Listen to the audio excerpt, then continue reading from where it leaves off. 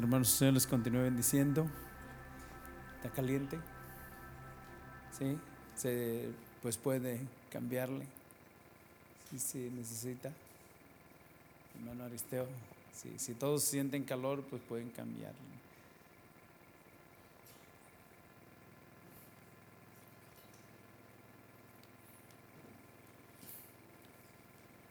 Ahí está pueden cambiarle. Si es que está muy caliente, o bájenle un poco, algo así. Es bueno estar cómodo, pero no tanto, ¿verdad? Bueno, vamos a continuar en esta mañana dando gracias al Señor por lo que el Señor está haciendo y aquello que el Señor va a continuar haciendo en este tiempo. Estamos confiando en el Señor y anticipando que el año que entra, según el Señor ha mostrado, va a ser un trabajo muy especial y esperamos que el Señor nos ayude. En esta mañana, bueno, mientras estábamos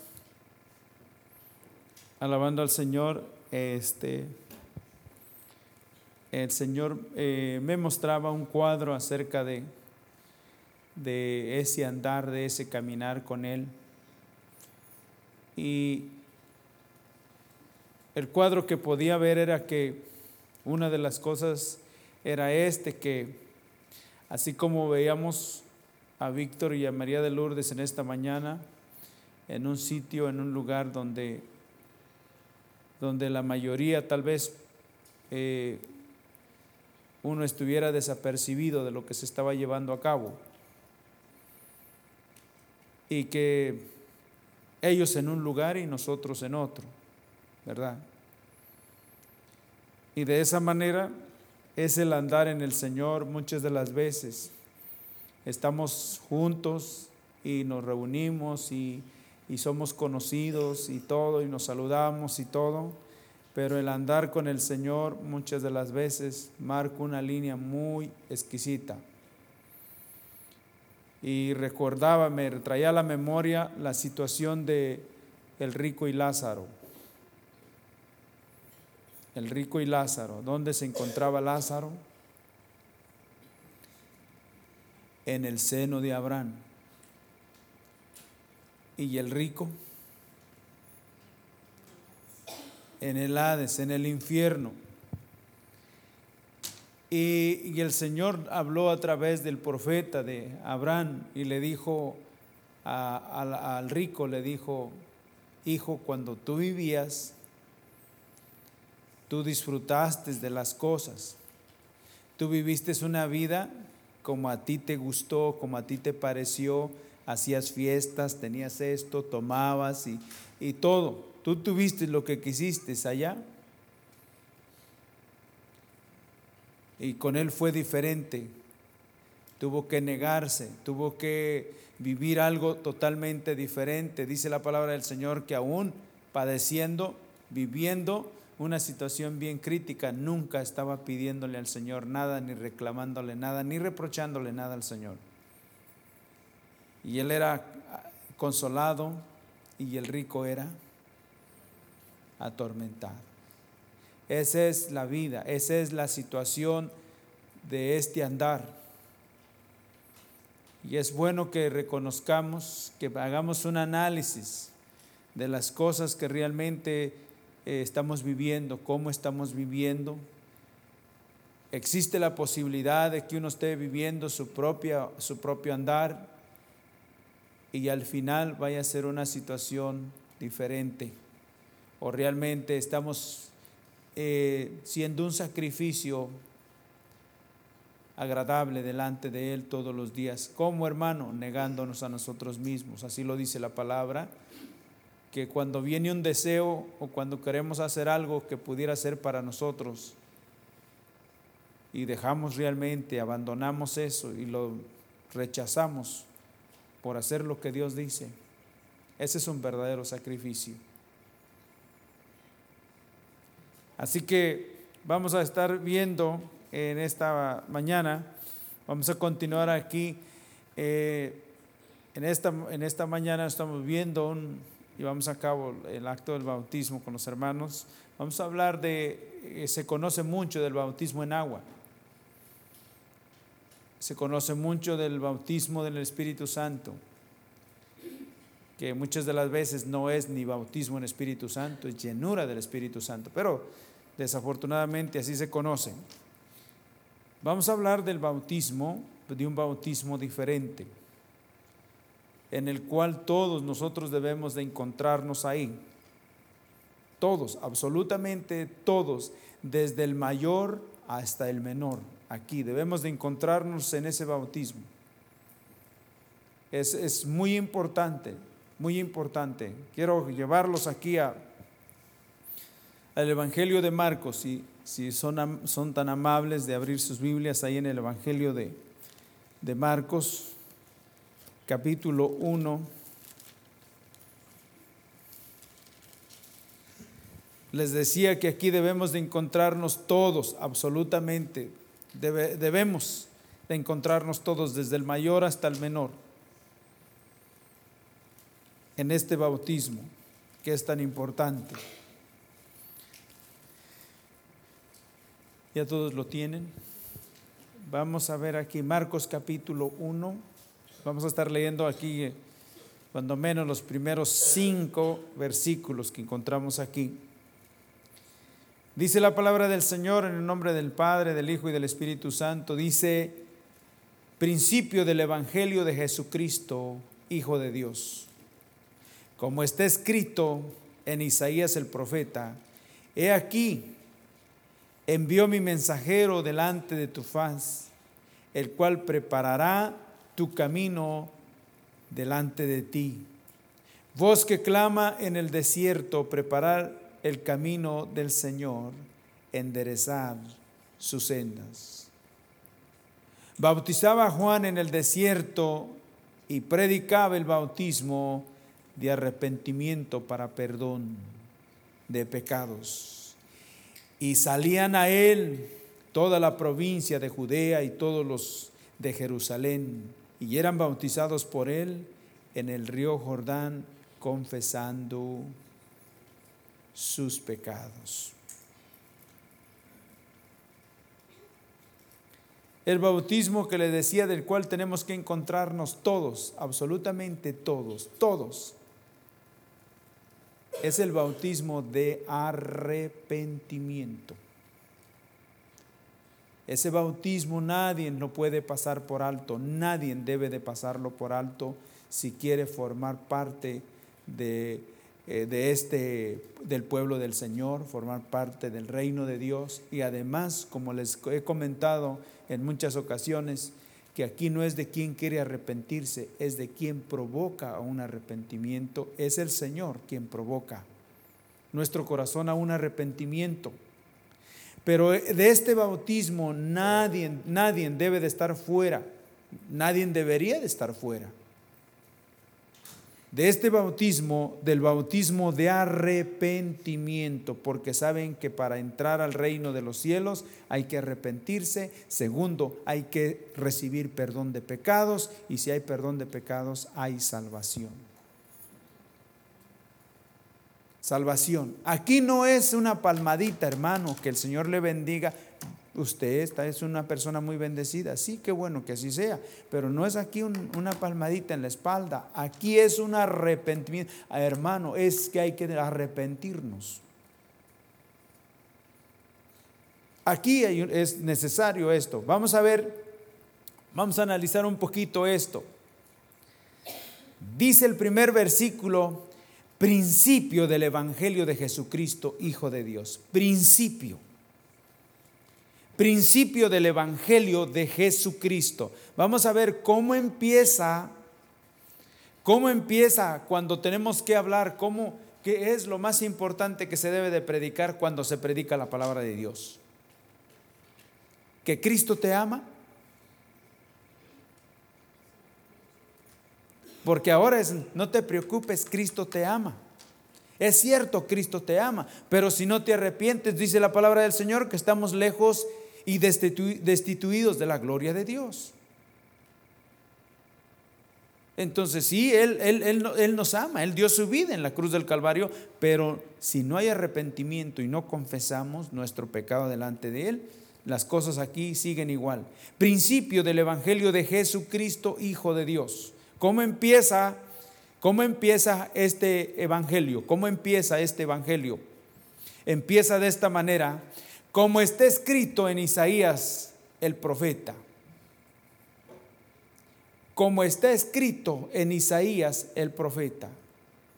En otra palabra, empieza aquí diciendo y hablando del Antiguo Testamento. ¿Dónde estaba escrito acerca del Mesías que vendría? En Isaías.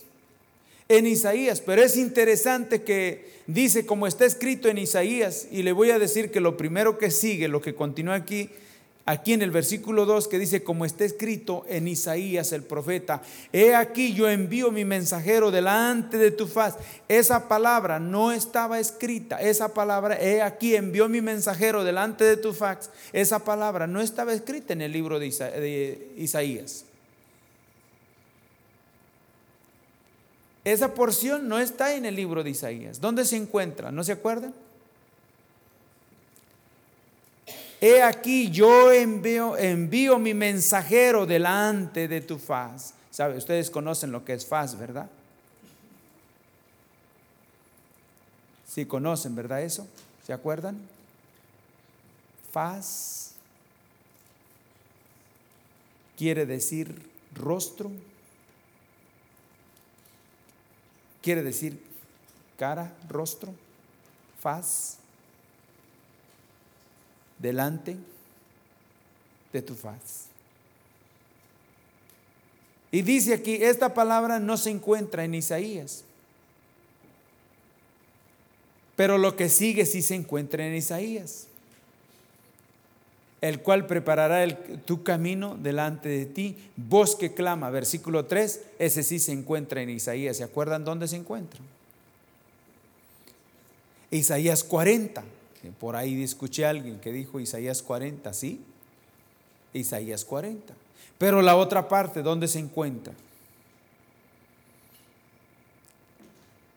Y ustedes saben dónde se encuentra, en el libro de Malaquías.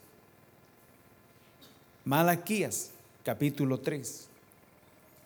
Entonces empieza aquí con esto, empieza con lo que dice el Antiguo Testamento y con lo que dice, según los profetas, el Evangelio de Jesucristo. El principio del Evangelio empieza, por eso el Señor Jesús, ¿se acuerda cuando habla con los discípulos camino de Emaús? Que dice, les citaba por los profetas, los salmos y todo aquello que hablaban de Él. Me dijo una persona: hermano, usted no debe de mezclar el Antiguo Testamento con el Nuevo Testamento, porque el antiguo es la ley y el nuevo es la gracia, y ya no estamos bajo la ley, sino estamos bajo la gracia. El Antiguo Testamento ya no vale igual que el Nuevo. Es interesante. Es interesante lo que usted está diciendo. Porque aquel que empezó a predicar del Antiguo Testamento. ¿Verdad que sí? Y toda esta escritura es inspirada por Dios, y esta escritura es el verbo, ¿verdad? Génesis, principio; Apocalipsis, fin; Alfa, Omega, principio y fin. El verbo, todo desde Génesis hasta Apocalipsis, se trata del Señor Jesucristo, se trata de su persona, se trata de Él. Y dice la palabra del Señor que toda la escritura, toda es útil. En la Biblia no hay nada que no sirva. En la Biblia todo lo que está aquí nos ayuda a nosotros, es para nosotros. Es útil. Primera de Timoteo 3:16, que dice que toda la escritura es útil. Ninguna porción en la Biblia no sirve. Todo es útil. Y aquí empezamos con esto que dice, empezando del Antiguo Testamento. Principio del Evangelio de Jesús, Hijo de Dios. ¿De dónde? como está escrito. ¿De dónde? Malaquías. ¿De dónde? Profeta Isaías. ¿De dónde? Bueno, todo esto. Voz que clama en el desierto, preparar camino del Señor, enderezar sus sendas. Bautizaba a Juan en el desierto y predicaba el bautismo. Ese bautismo no se predica. El bautismo de arrepentimiento. Usted nunca ha escuchado que una persona debe de bautizarse en arrepentimiento. Siempre se predica el bautismo en agua, lo que hicimos hoy en esta mañana, bautismo en agua, que significa que tiene que ser por inmersión, que significa muerte, sepultura, y cuando sube de las aguas, resurrección a una nueva vida, es lo que significa. Y que es un paso de obediencia realmente. Pero Juan no bautizaba no bautizaba con eso. Primero las personas tenían que arrepentirse. Y segundo, tenía que bautizarse, porque sí dice que predicaba, sí dice que bautizaba en un lugar que se llamaba Salim, que porque ahí había muchas aguas. Muchas aguas. Y entonces vemos aquí, dice que predicaba el bautismo de arrepentimiento para perdón. Fíjense qué época tan preciosa, qué tiempo tan más maravilloso.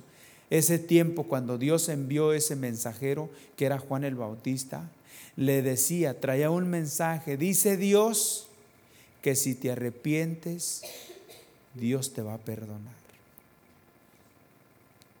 Qué privilegio, qué cosa tan más preciosa, qué cosa tan más grandiosa, saber que si nos arrepentimos, confesamos nuestro pecado, que Él nos va a perdonar. ¿Quién no quiere que Dios le perdone? ¿Habrá alguien aquí que no quiere que Dios le perdone sus pecados?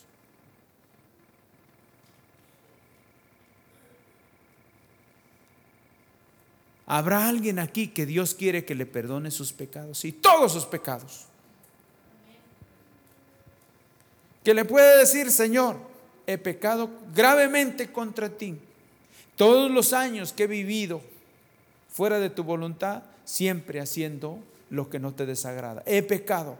Pero tu palabra dice que tú puedes perdonar mis pecados si me arrepiento. Señor, provoca mi corazón a un arrepentimiento. Yo quiero experimentar ese tiempo. Ese es el tiempo para mí. En ese tiempo fue ese tiempo para Israel como pueblo de Dios. En ese tiempo Dios estaba hablándoles de una visitación. ¿Verdad que sí? Y decía, si te arrepientes. ¿Se imaginan ese hombre predicando? ¿Saben qué dice Dios? Que si nos arrepentimos, que Él nos va a perdonar. 470 años Dios no había hablado a Israel.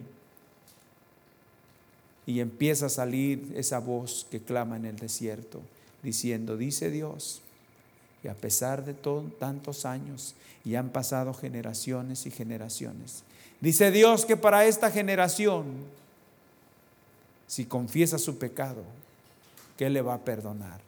Qué privilegio, ¿no? Qué bendición, ¿sí o no? Qué precioso. Pero hay que arrepentirse, ¿verdad? Y salían a él toda la provincia de Judea y todos los de Jerusalén, y eran bautizados por él en el río Jordán, confesando sus pecados. Confesando sus pecados. ¿Saben ustedes que el paso que dieron los hermanos en esta mañana, eso es lo que está diciendo uno? Que yo me he arrepentido de haber vivido lejos del Señor y que ahora estoy haciendo lo que Él dice a través de su palabra. Y eso es lo que Él dice, que después del arrepentimiento viene el perdón de pecados, y luego hay que dar ese paso del bautismo, y luego hay otras cosas que hay que continuar obedeciendo según el Señor nos las vaya enseñando. Pero una persona arrepentida es una persona que está dispuesta a que Dios enderece lo torcido, ¿saben? Dice la palabra del Señor en Isaías 40 que Él enderezará lo torcido, ¿verdad que sí? Hermanos, nuestra propia vida en sí, a primera vista, nuestro andar, cuando una persona se arrepiente, el Señor empieza a enderezar las cosas.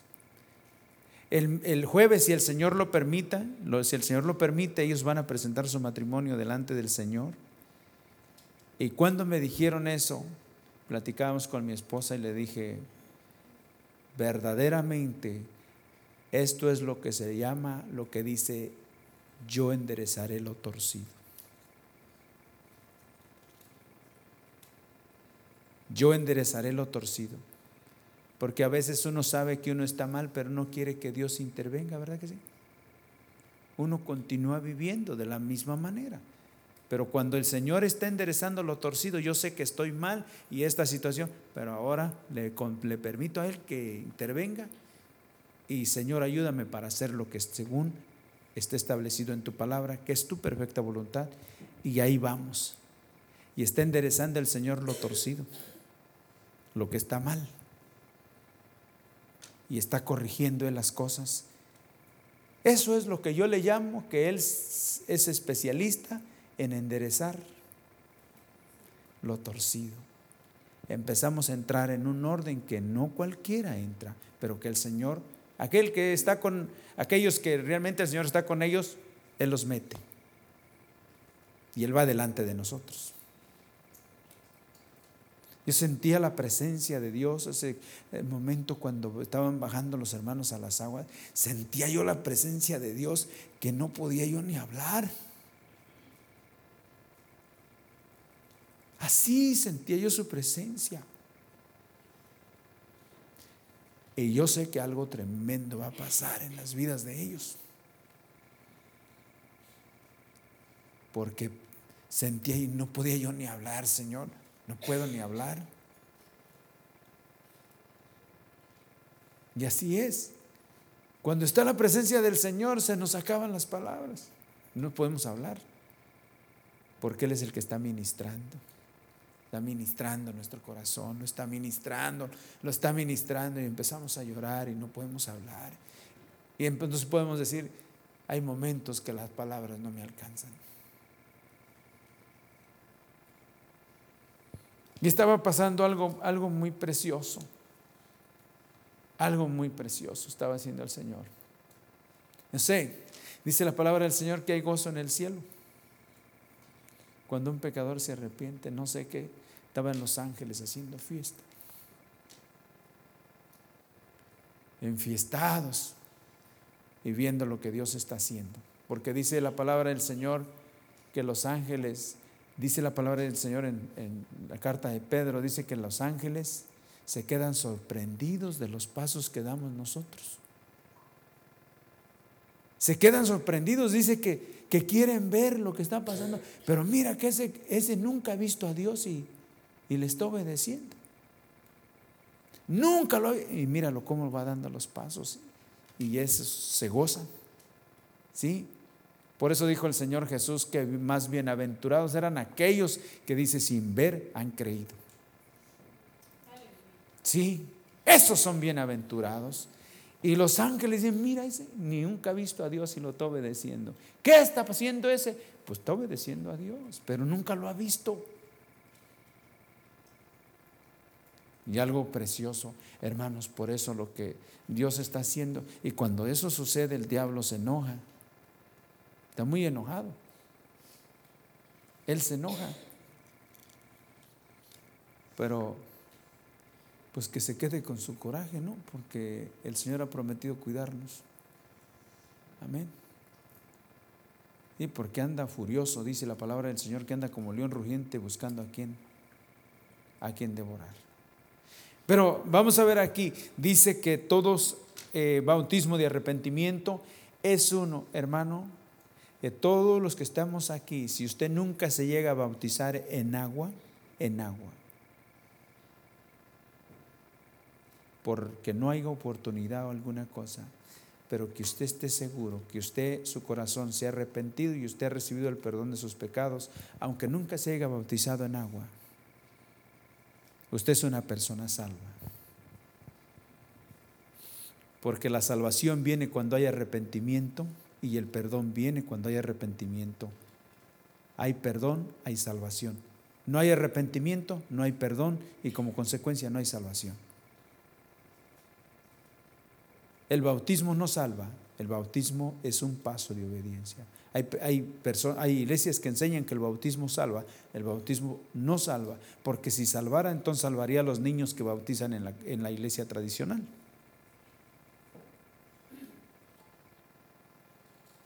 Pues ya nomás que le pongan ahí, que le llamen bautismo y ya está salvo.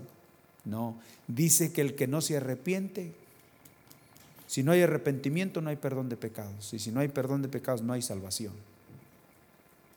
Y un niño no tiene de qué arrepentirse cuando es un bebé de 8 días, de 15 días. ¿De qué se va a arrepentir? ¿Y cómo lo va a hacer? Entonces se le predicaba al pueblo. Vamos a ver, aquí quiero que vayamos aquí al Hechos capítulo 13. Hechos capítulo 13.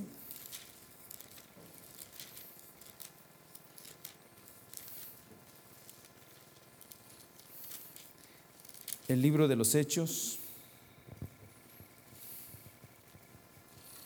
capítulo 13.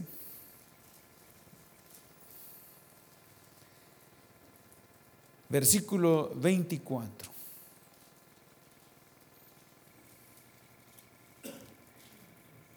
Dice el versículo 24: antes de su venida, predicó Juan el bautismo ¿de qué?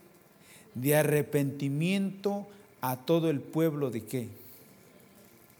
Antes de su venida, antes de su venida predicó Juan el bautismo ¿de qué? Arrepentido. Todos debemos ¿de qué? De arrepentir. Pero esto predicó antes de su venida. ¿Ven cómo? ¿Saben que si no hay arrepentimiento, no hay perdón de pecados? Y si no hay perdón de pecados, no hay salvación. Y si no hay salvación, no hay una relación con Dios.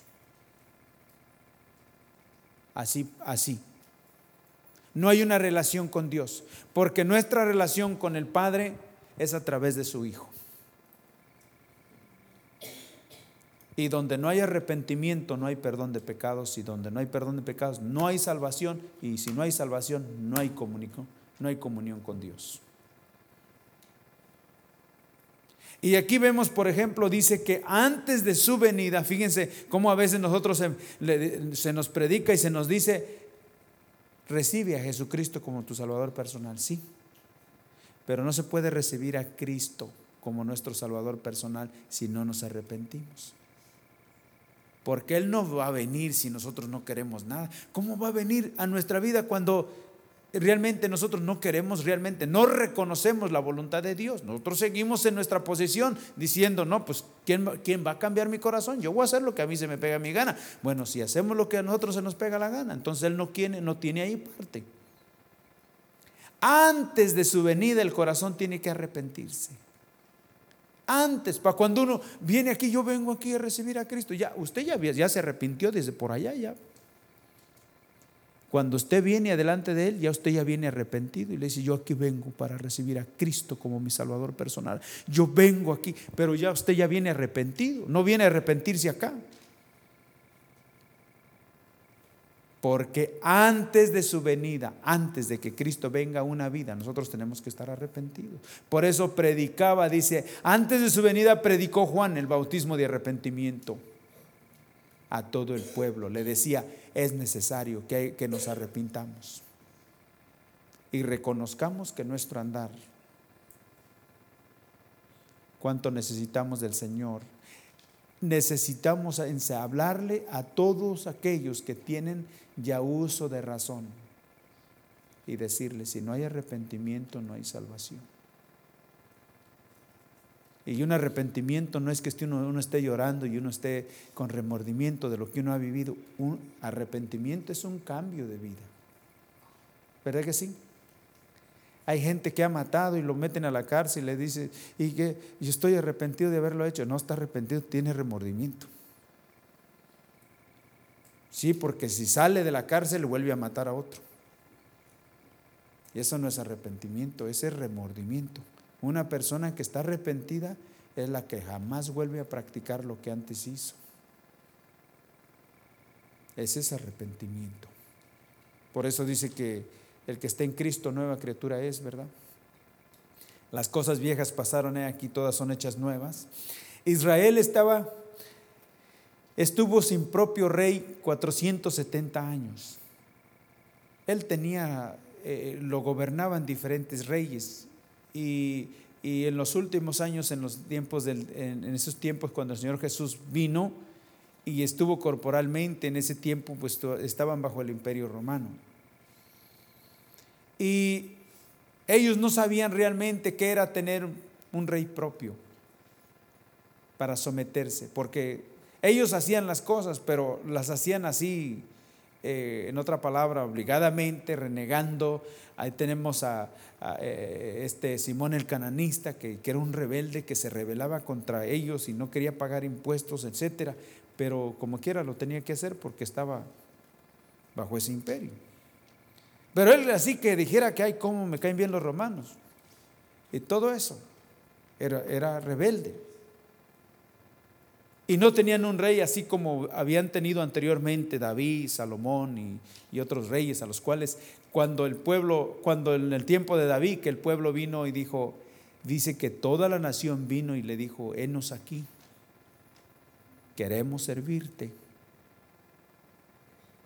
queremos trabajar para ti, queremos que tú nos lideres, seas nuestro líder, henos aquí, somos hueso de tu hueso y carne de tu carne. Al único rey que le dijeron eso el pueblo.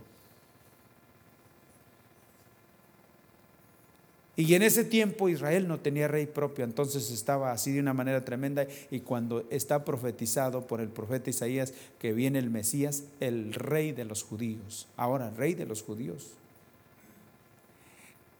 Y viene Juan con el mensaje y dice, ya está entre nosotros, ya está el mensaje, ya está. El rey de los judíos, sí, ya está, pues nació rey. Mateo capítulo 2, ¿se acuerdan? Ya está entre nosotros. Dice, pero ¿dónde está? ¿Pero dónde? No, es que ya está entre nosotros. No, pero ¿qué es él? ¿Dónde está? Dice, es que para que ustedes le puedan ver, necesitan arrepentirse. Este rey no lo puedes ver si realmente no hay un arrepentimiento, para que tengas una relación con él. Y por eso viene aquí predicándole a todo el pueblo que era necesario que se arrepintiesen. Por eso los escribas y los fariseos, como se sentían superiores aún al Señor Jesús, que dice que rechazaron los designios de Dios, ¿verdad? Y no lo reconocieron como rey. Y como no lo reconocieron, pues nunca lo vieron como el rey y como el salvador de sus vidas. Entonces es importante que para que haya un liderazgo y tengamos un líder como el Señor, aquel que nos salva, aquel que nos enseña, aquel que puede guiarnos, dice que sus ovejas oyen su voz y ¿qué? Si no hay arrepentimiento, no podemos permitir que Él lidere nuestras vidas. No podemos permitir que Él lidere nuestras vidas. Vamos a continuar haciendo lo que nosotros pensamos, lo que nosotros creemos, y nunca vamos a dejar que Él lidere nuestras vidas para que Él realmente sea nuestro líder. Cantamos aquí en canto muy bonito, ¿verdad? Que nos gusta, bueno, a mí me gusta. El Señor marchando va, ese canto. Y luego, y su pueblo junto a Él está. Y luego, y su gloria en nuestras vidas brillará. En mi vida el capitán es Cristo. ¿Es cierto eso? ¿Qué quiere decir capitán?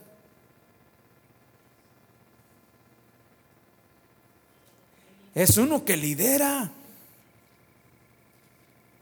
Es uno al cual nos sometemos. Es uno que nos guía, y también pues, esperamos que que bajo su protección estemos a salvo, ¿sí o no?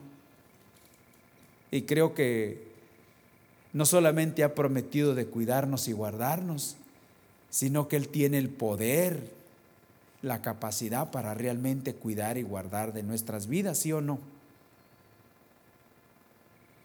Entonces, eso es lo que vemos aquí cuando dice que al pueblo le predicó, antes de su venida predicó Juan el bautismo de arrepentimiento a todo el pueblo, porque el pueblo tenía que arrepentirse para que al fin realmente pudieran tener la experiencia de que Él era el rey, que Él era el líder a quien realmente tenían que seguir.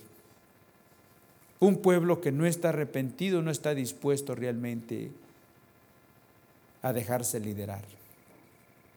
A dejarse liderar. Por eso es muy importante el arrepentimiento. Vayamos aquí al Evangelio de Juan 1.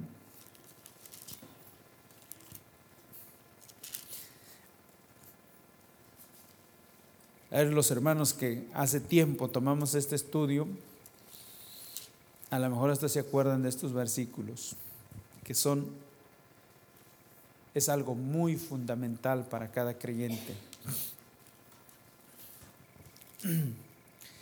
Aquí enviaron mensajeros para entrevistar a Juan el Bautista, versículo 22 del capítulo 1 del Evangelio de Juan. Le dijeron: pues ¿quién eres tú para que demos respuesta a los que nos enviaron? ¿Qué dices tú? ¿Qué dices de ti mismo? Y verso 23 dijo: yo soy la voz de uno que clama en el desierto. ¿Qué era? ¿Qué dijo que era? Dijo: yo soy la voz de uno. ¿Saben? De uno. Yo soy la voz de uno. ¿Quién será ese uno? Yo nomás soy la voz. Le dijeron: ¿tú qué dices de ti mismo? ¿Eres el Mesías? ¿Eres Elías? ¿Quién eres tú? Y él dijo: yo soy la voz de uno que clama en el desierto. El desierto era Israel. Amén. Era el desierto que dice: enderezar el camino del Señor, como dijo el profeta ¿qué? Isaías. ¿Qué está citando él? Está citando una palabra profética. Y está diciendo: hace años, cantidad de años, que Dios habló a Israel a través del profeta Isaías y dijo que iba a enviar su mensajero y dijo que aquí la voz que clama en el desierto, preparar el camino. Hace años. Y les voy a decir una cosa, que ese hombre, Juan el Bautista, fue la persona que Dios usó, que le está diciendo al pueblo: ustedes saben que Dios es un Dios veraz, que lo que Dios dice lo cumple, que Dios cumple todas sus promesas. Hace cantidad de años que Dios dijo que el Mesías iba a venir y que antes de que Él viniera iba a venir uno que iba a venir hablando de Él y preparando el camino, diciendo que nos arrepintiésemos. ¿De quién habla ese? ¿De quién dijo el profeta Isaías? Según está escrito: yo soy la voz de ese uno que clama en el desierto. Israel, tú sabes que Dios es fiel a su palabra. Israel, tú sabes que Dios cumple su promesa. Han pasado tiempo, han pasado años. Pero Él había dicho que iba a venir esto, que esto iba a acontecer. Y este es el tiempo que se está cumpliendo esta palabra. Israel, si tú has leído, este es el tiempo de esa visitación. ¿De cuántos años hablaba? Muchos años atrás.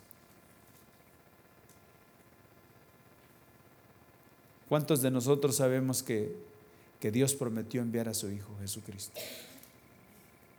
¿Y lo envió o no? Sí, ya vino. Amén. Y dice que está entre nosotros. Ya vino y está entre nosotros.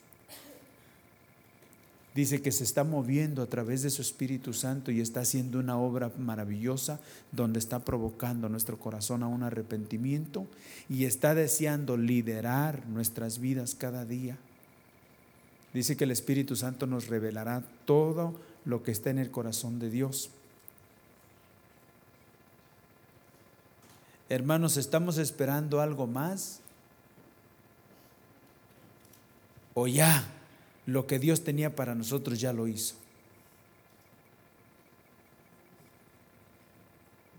Ya lo hizo. ¿Qué estamos esperando para consagrar nuestras vidas al Señor?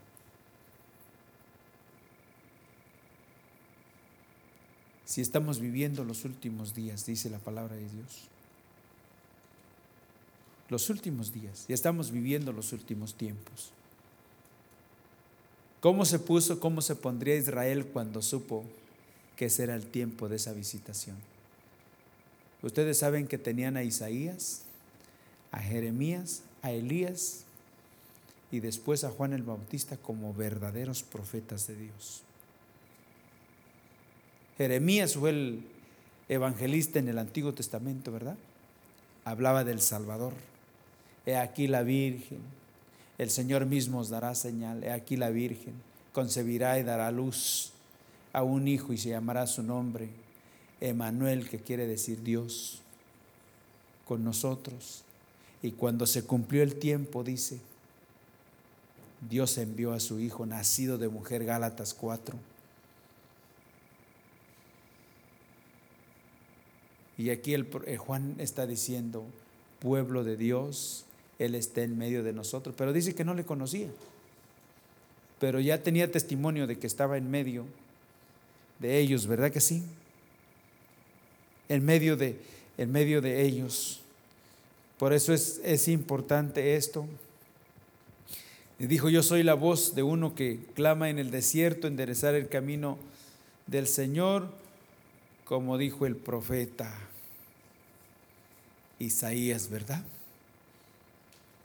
Hablando y usando lo del Antiguo Testamento para predicar y para hablarle al pueblo, que es muy importante en ese tiempo, para que no se diga que solamente el Nuevo Testamento es válido.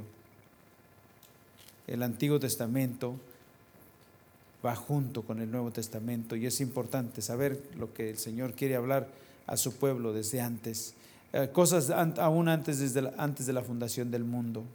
Por eso dice la palabra del Señor, en este tiempo, ciertamente, en el Antiguo Testamento todavía Cristo no había muerto por los pecados de nadie. El Nuevo Testamento sí, pero Él murió para que de dos pueblos hiciese uno, porque Él ya tenía un pueblo, Israel había sido su pueblo. Los gentiles, las naciones, no pertenecíamos al pueblo de Dios hasta que Cristo murió en la cruz del Calvario. Después de ahí, ahora, las naciones, de dos pueblos se ha hecho uno y ahí estamos incluidos nosotros. Bendito sea el Señor. Por eso es muy importante. ¿Qué significa? ¿Qué? Bautismo de arrepentimiento, bautismo de agua, bautismo de Espíritu Santo. ¿De cuáles es que se enseña más?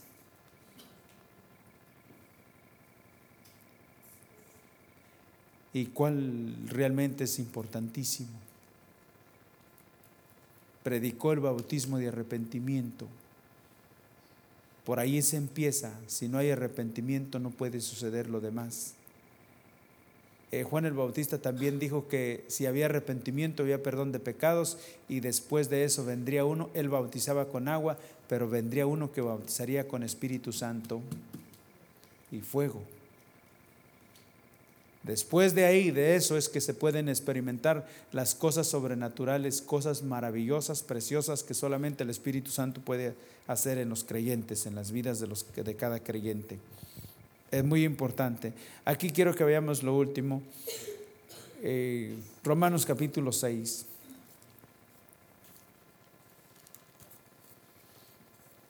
Romanos capítulo 6.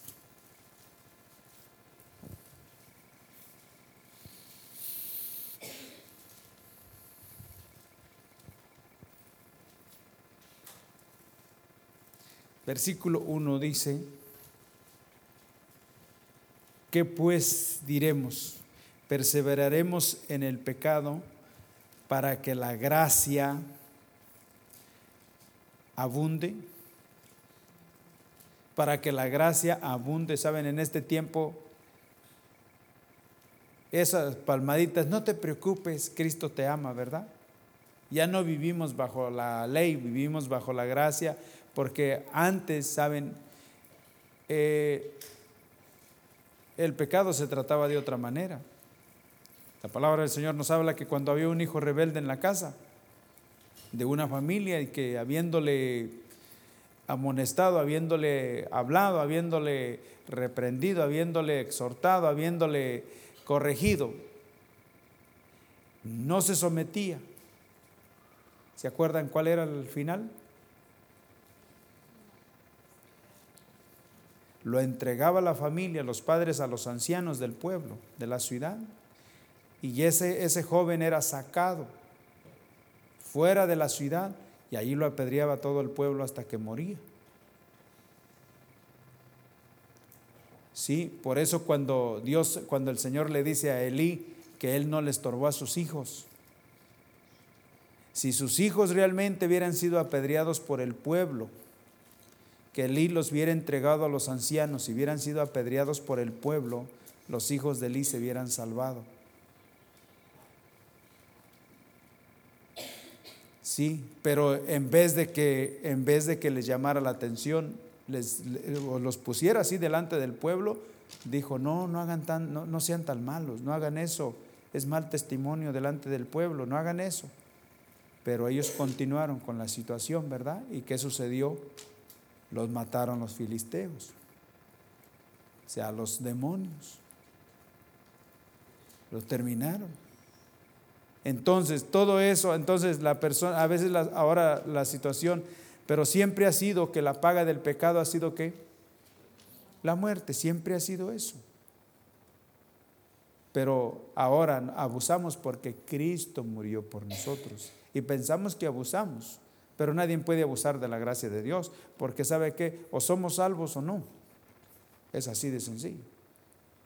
Y si somos salvos, el Señor ha de estar tratando con nosotros de alguna manera, poniendo su temor en nosotros, porque el temor es el temor de Cristo.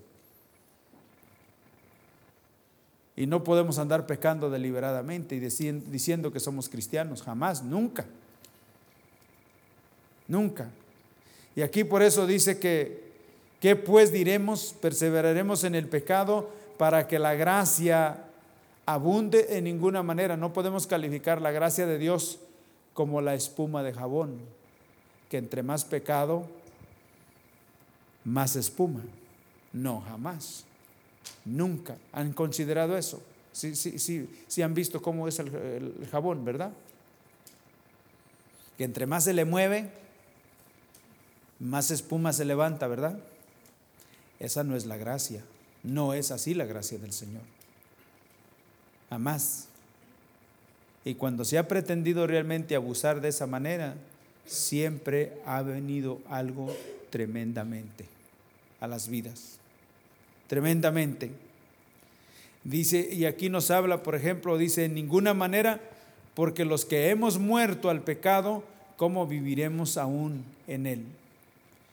El bautismo que ustedes vieron hoy por la mañana en agua, dice que es solamente un paso de obediencia, pero también nos habla de una identificación con el Señor. Nos identificamos con Él. ¿Y qué es una identificación? ¿Cómo lo entendemos que nos identificamos con Él?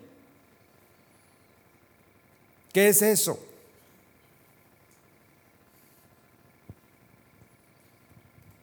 Dice que Él murió, ¿verdad?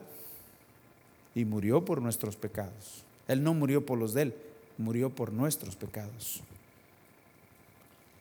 Y dice que murió y fue sepultado. El bautismo en agua quiere decir sepultura. Y cuando se sube de las aguas quiere decir resurrección, así como Cristo resucitó. Cuando nosotros entregamos nuestra vida al Señor, estamos diciendo: contigo, Señor, estoy muerto. Contigo estoy muerto. Eso es lo que está diciendo. Morimos al pecado para vivir para Dios. Dice, por eso dice, en ninguna manera, todos los que hemos muerto al pecado, ¿cómo viviremos aún en él? Si usted es una persona que realmente ha reconocido a Jesucristo como su Salvador personal y es una persona que se ha arrepentido y que sabe que ha recibido el perdón de sus pecados, usted es una nueva criatura en Cristo Jesús. Pero no podemos, siéndolo de esa manera, no podemos continuar viviendo de la misma manera que antes, porque entonces no es arrepentimiento, es remordimiento. Arrepentimiento es un cambio de vida totalmente. Y una de las cosas que podemos ver aquí es que cuando una persona ha muerto y verdad que de verdad murió, ¿a poco lo vuelve a ver por ahí en la calle, tomando o hablando malas palabras? ¿Ha visto a usted un muerto pecando? Nunca, ¿verdad? Murió y murió. Esa es la fotografía que tenemos nosotros en Cristo Jesús. En Cristo Jesús morimos. ¿Y qué? Y morimos al pecado, pero vivimos para Dios, o sea, una nueva vida, nuevo andar, nuevo lenguaje, nuevos pensamientos, nuevas metas y nuevos, ¿qué? Actividades, podríamos decir. Todo es diferente. Todo es diferente. Todo. Ese pasaje de Gálatas 2:20 que dice, ¿qué decía el apóstol Pablo? Con Cristo estoy, ¿qué?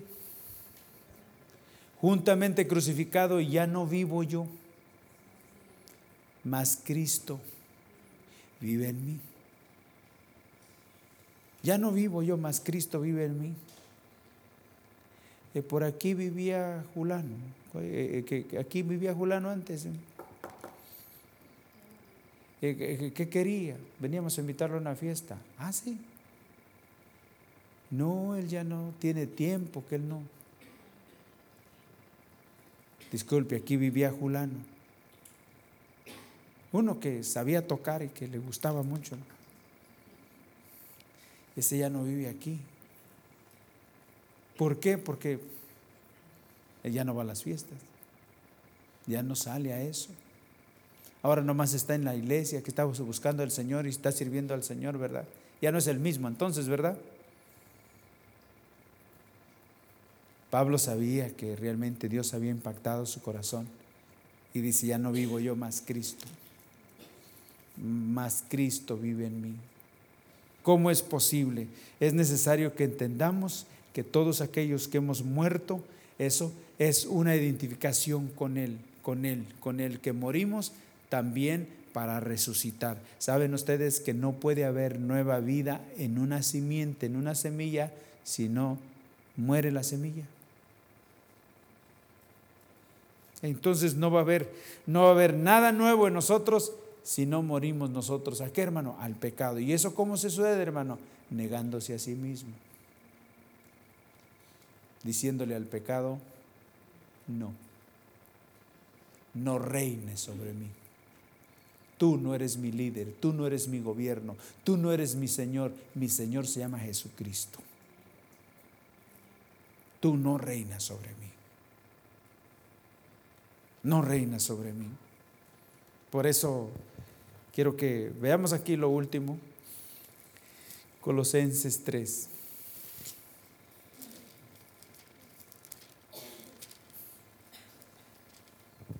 Colosenses 3.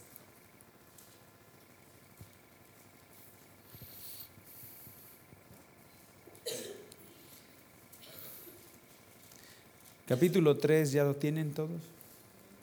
Dice así: si pues habéis resucitado con Cristo, buscar las cosas de arriba, donde está Cristo sentado a la diestra de Dios. Vamos a ver qué dice ahí. Si pues sabéis que, eso quiere decir si es que realmente ha sido un hecho, si es que realmente ha sucedido. No es una promesa, no es algo que se espera, no es algo que diga si es que has de resucitar o si es que vas a resucitar, como si estuviera esperando, ¿verdad que no? No, si pues sabéis que resucitado, si es que realmente tu vida realmente es una vida nueva en Cristo Jesús, entonces ¿qué? Hay que buscar las cosas ¿de dónde? De arriba, donde está Cristo sentado a la diestra de Dios. Poner la mira en las cosas de arriba y no en las de la tierra. Porque habéis muerto,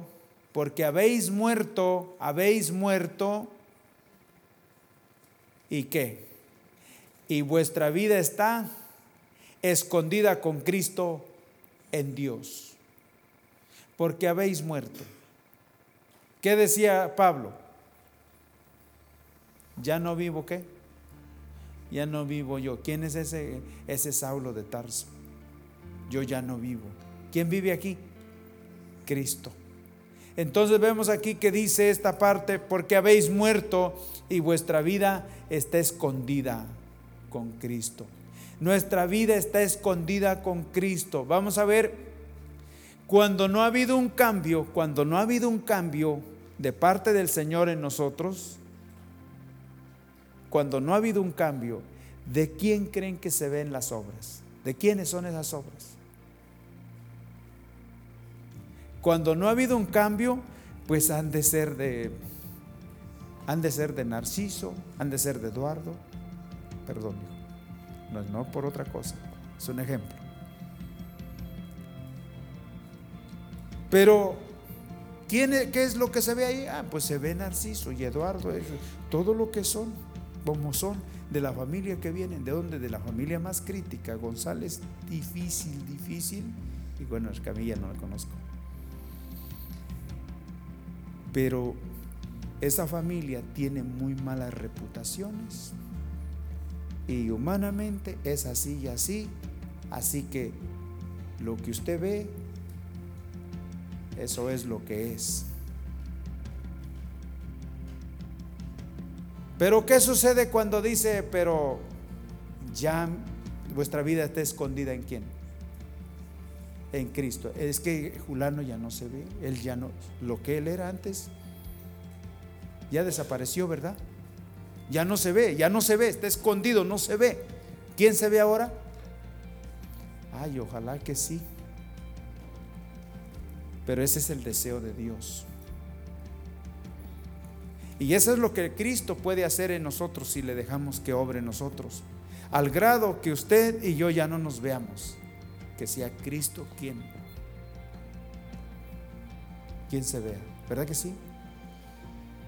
Porque tenemos muy malos antecedentes.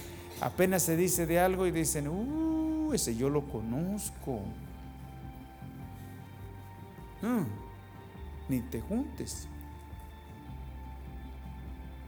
Pero si es que el Señor está obrando, se puede decir, antes ese era, pero te voy a decir que Dios ha estado obrando en él. Y su persona, él está siendo diferente. Cristo está obrando en él, o en ella, como sea. Amén. Antes era, pero ahora ya está esposado. ¿Y está qué? Crucificado. Dice que a veces le dan ganas todavía, pero el Señor lo reprende y lo redarguye. Porque la verdad que a veces nos dan ganas todavía de hacer lo mismo que antes. ¿O no? A ustedes no.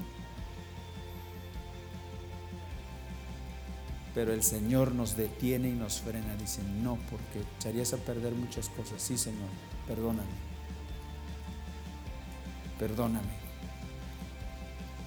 Hermanos, que el Señor obre en nosotros. De tal manera que dice aquí, porque habéis muerto y vuestra vida está escondida. ya muerto, ya no se ve, no debe de andar pecando por ahí, ¿verdad? Y un muerto no lo hemos visto que regrese, andar haciendo de las suyas. Así que es muy importante que veamos esto, que el Señor nos ayude, tenga misericordia de nosotros, y si no hay arrepentimiento, no hay perdón de pecados, y si no hay perdón de pecados, hermanos, no puede haber salvación y no va a haber un cambio tampoco en nosotros. Hay un bautismo que no debemos de pasar por alto, y es aquello que tenemos que arrepentirnos y decirle al Señor: yo estoy mal, perdona, quiero que me ayude, Señor. Ciertamente es imposible para el hombre este andar, pero para el Señor es posible. Para el Señor es posible. Vamos a ponernos de pie.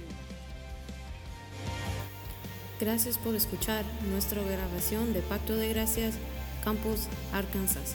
Para más información, visítanos en nuestras páginas web pactodegracia.org.mx y facebook.com/Pacto de Gracia Warren.